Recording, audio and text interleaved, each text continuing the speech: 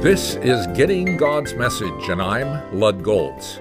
We've been studying the book of Jude, next to the last book in the Bible. We're at the place where we're ready to put our thoughts into an outline.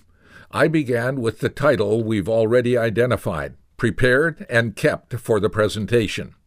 Under this title, I identified 3 points: Jude's purpose in writing the book, the recipient's problems in living the Christian life, and God's provision for Christians, enabling them to live as God would have them live.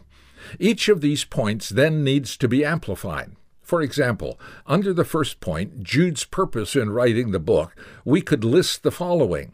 He initially wanted to expound on the salvation they shared in Christ. When he became aware of the infiltration of apostate false teachers, he changed his mind and urged them to contend for the faith. Under this point, he gave them both a defensive and an offensive strategy. Defensively, they needed to know their enemy. More space was given to this than his offensive strategy. He illustrated from history characteristics about the enemy and the danger of following their teaching and example. His offensive strategy included reminding them that God was with them and for them, so he encouraged them to concentrate on building themselves up in their faith.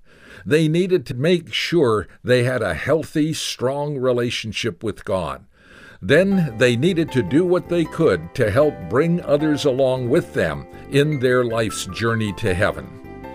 If you'd like to review this message and others in the series, go to my website, gettinggodsmessage.org, and click on the archives.